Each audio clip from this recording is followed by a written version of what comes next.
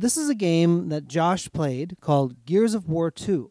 Now, before you tune out because you're not a video game player or things like that, or maybe you are, Josh achieved something pretty cool on that game. And while we were kind of talking and doing our pre-show, not show stuff, I asked him, I said, like, can you just talk about this a little bit? And I'm going to ask him some good interview questions. So I'm not letting him speak yet because it'll spoil the surprise, folks. Launch out on the loop as I interview Josh about his rise to leadership in Gears of War 2 today on Curiosity Continuum.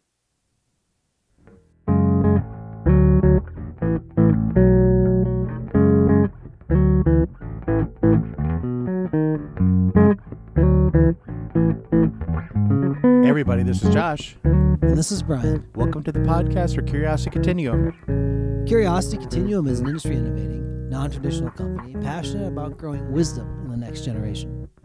We are the essential bridge between the analog and the digital worlds by building collaborative communities that unleash the power of adaptive expertise and innovation needed to thrive in the 21st century.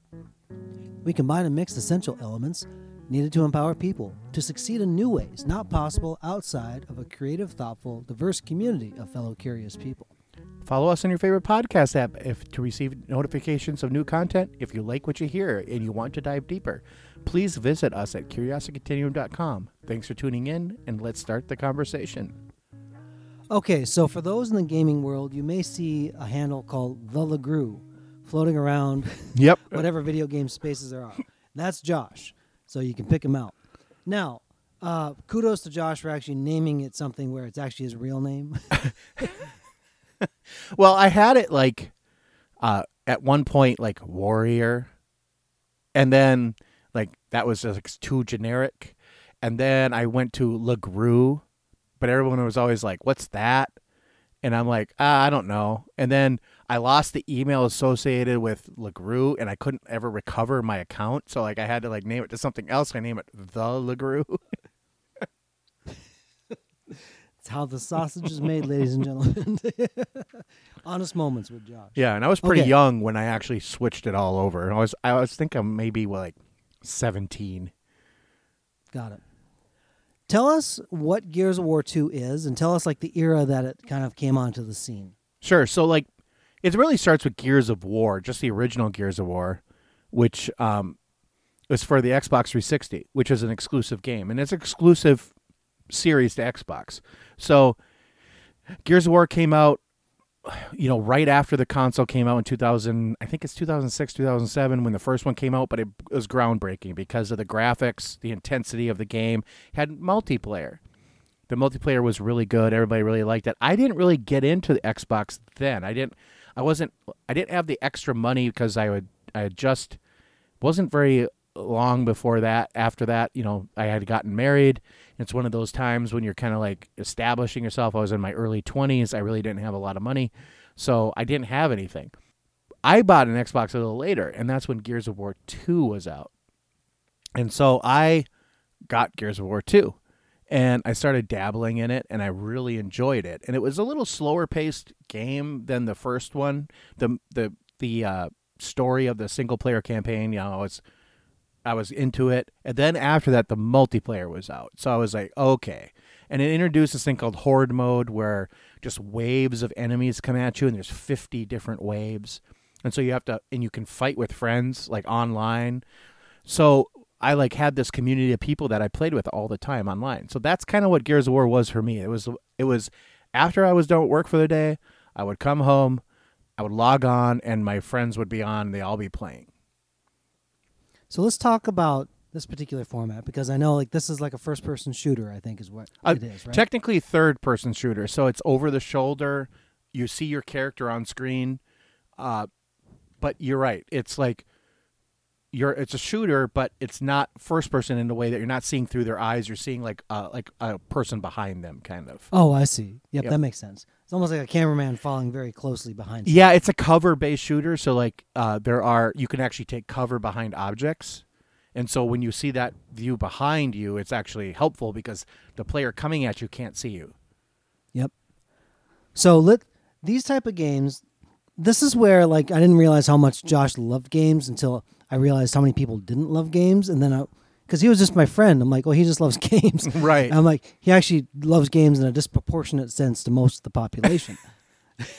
Yeah. And if you see his game collection, which will be restored back to the shelves once his house is redone, they will live in all their glory. And which Okay, I will be doing like videos on YouTube by way too, and like spoiler alert, I'm really planning like a before and after type thing to like show people like what my game collection is, because I get a lot of questions on it all the time.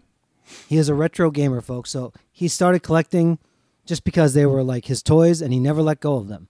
Unlike me, who sold them off in garage sales as the years went by. And I had sold some stuff too, and I did get that back like eventually. But you're right. Like I sold my Atari 2600 when I was a kid because I had to fund the next thing, you know? Let's talk about how you develop the skills. So when you look at a game like this, you can easily have a solo experience. And Yes. for those type of things, like you have to learn the mechanics of the game and what works, right? I want to focus a little bit on the collaborative mode because that's a different thing. So, multiplayer online games now are kind of a language that everybody knows living in the years that we're living in.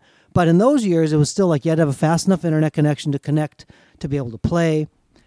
And I want you to talk about how you hone skills by yourself first. Sure. And then how you translated it to collaborate with people that you never met around the world.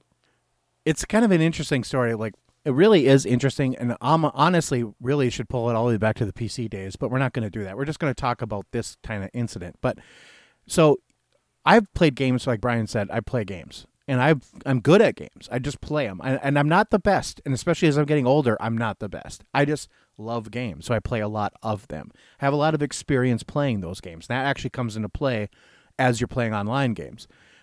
But back in this time, online infrastructure, especially in the United States, was not the best. So having a high-speed internet connection was it was not as rare as it was 5 years before. It was definitely more like a thing we needed. The internet was really booming, kind of coming out. So when you play online, you're at the mercy of certain things you can't change, like the speed of light, for example. It's like how fast can my inputs on my controller get to a server and then get back to me so I can see them on the screen, right? And at this time, 20 to 30 milliseconds is really good, and it's good today still too, but that was like the golden standard. However, when you played by yourself and you just honed those skills and then you would play with other people, there was lag issues. So you actually had to learn to like use lag to your advantage and learn how to anticipate movements. And so you had to really become good and very knowledgeable at the game you were playing. So not everybody was good at every game. And Gears of War was one of those games that is very unforgiving. If you are, even today, if I go back and play now, because I haven't played in a while, it really beats the crap out of you. And just, like, you really get frustrated. But it rewards those who play all the time with that kind of skill set. So the discipline of showing up and putting in work consistently. Yes. Yep. Tell me how you use lag to adapt your skill set for online play. Okay, so with Gears of War, lag was very specific. So it was host. They had a host server system. So like the host was actually a person that was playing in the group. It could have been any of the 10 players. There's 5 players in each team. It was just a player that had the fastest internet connection. They would say, oh, that's the host. So that person would have, everyone was pinging to that person. And so if you knew that, like if you knew who it was, if it was somebody on your team and you were close to them geographically, you would actually have a better gaming experience. However, most of the people I played with were in Europe. And I always was the laggiest person. So I learned that I have to adapt my gameplay. I can't be this guy that just runs in and does everything, because I'm literally seeing everything a second to 2 seconds after it's already happened. So I became much more of a support player, and I stayed back. I gave cover fire. I would see enemies running and I would say something, and I became more like the sneaky guy. You know, I'm going to plant a grenade here. I'm going to plant a mine here, because once those are down, they're down. They're in the game world. I don't have to be at a good leg to have that actually work, you know? So that's how I adapted my game set. And honestly, it adapts my personality better too. I'm not that person to run in and just kill everybody in the game, you know? That's good, Josh. Yeah. I'm the person that's more like, I want to be a support player. I want the team to win even if I don't do well. So talk about the outworking of that, because you became one of the top players in the world by being a support player. Right. Because there wasn't many of us, to be honest. And that was the issue. Like, so a lot of people want to be that hero. Like if you play games like Call of Duty, they want to come in and just guns blazing and just destroy everything, and all of a sudden their team wins, right? But reality is that's not how winning consistently happens. Winning consistently happens by working as a team, and people have defined roles. Like there were those people on my team that were really good at that. And I became really good at being the support player. And people relied on me to do that. Like if somebody would run in guns blazing, I was behind them with a faster, like instead of a shotgun, you know, I would have a AR type gun.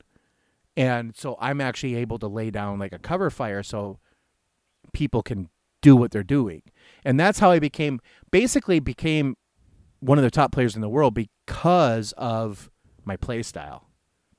Were you sought out by other players who knew you based on that reputation? I was a little bit, but the Gears of War, like I never went like quote unquote professional. I never even tried to even entertain that.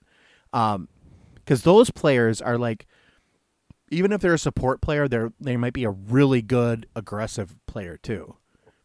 They have to fill these multiple roles. And I just honestly, that was when we just moved to Florida, you know, and I was not really in that mode to like put in that much time. You know, I played 40 hours a week multiplayer. I mean, I did. I played a lot, or maybe more than 40 hours. But these people are on a different level. They're also younger than me at the time, and it seems like that's more of a young person's kind of game.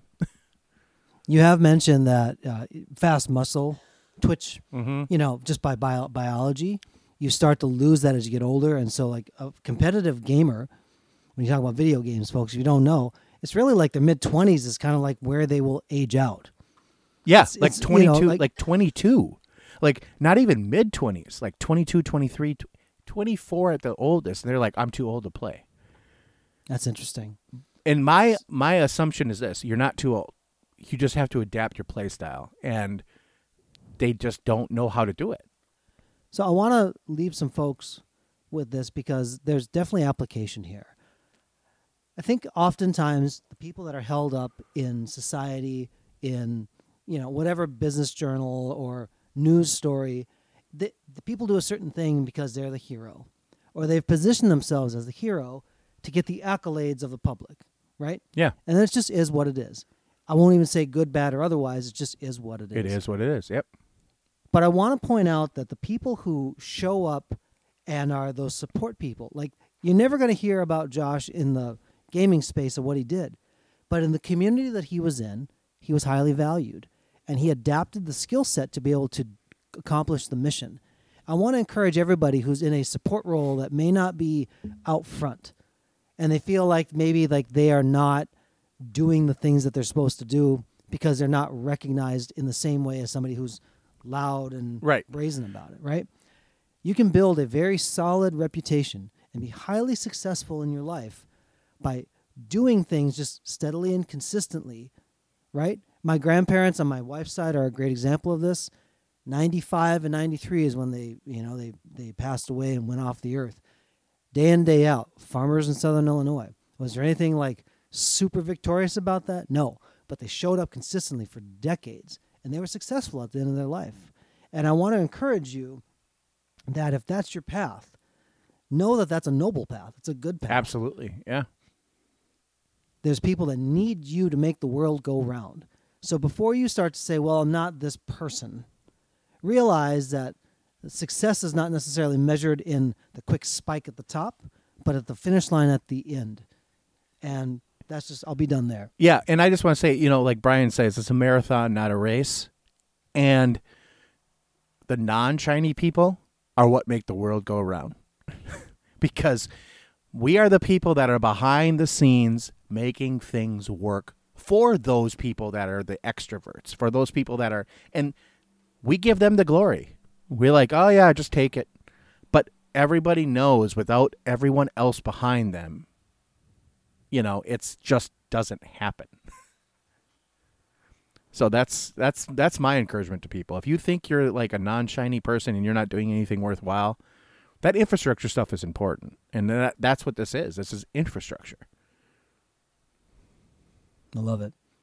Until next time, this is Brian. And this is Josh. For Curiosity Continuum.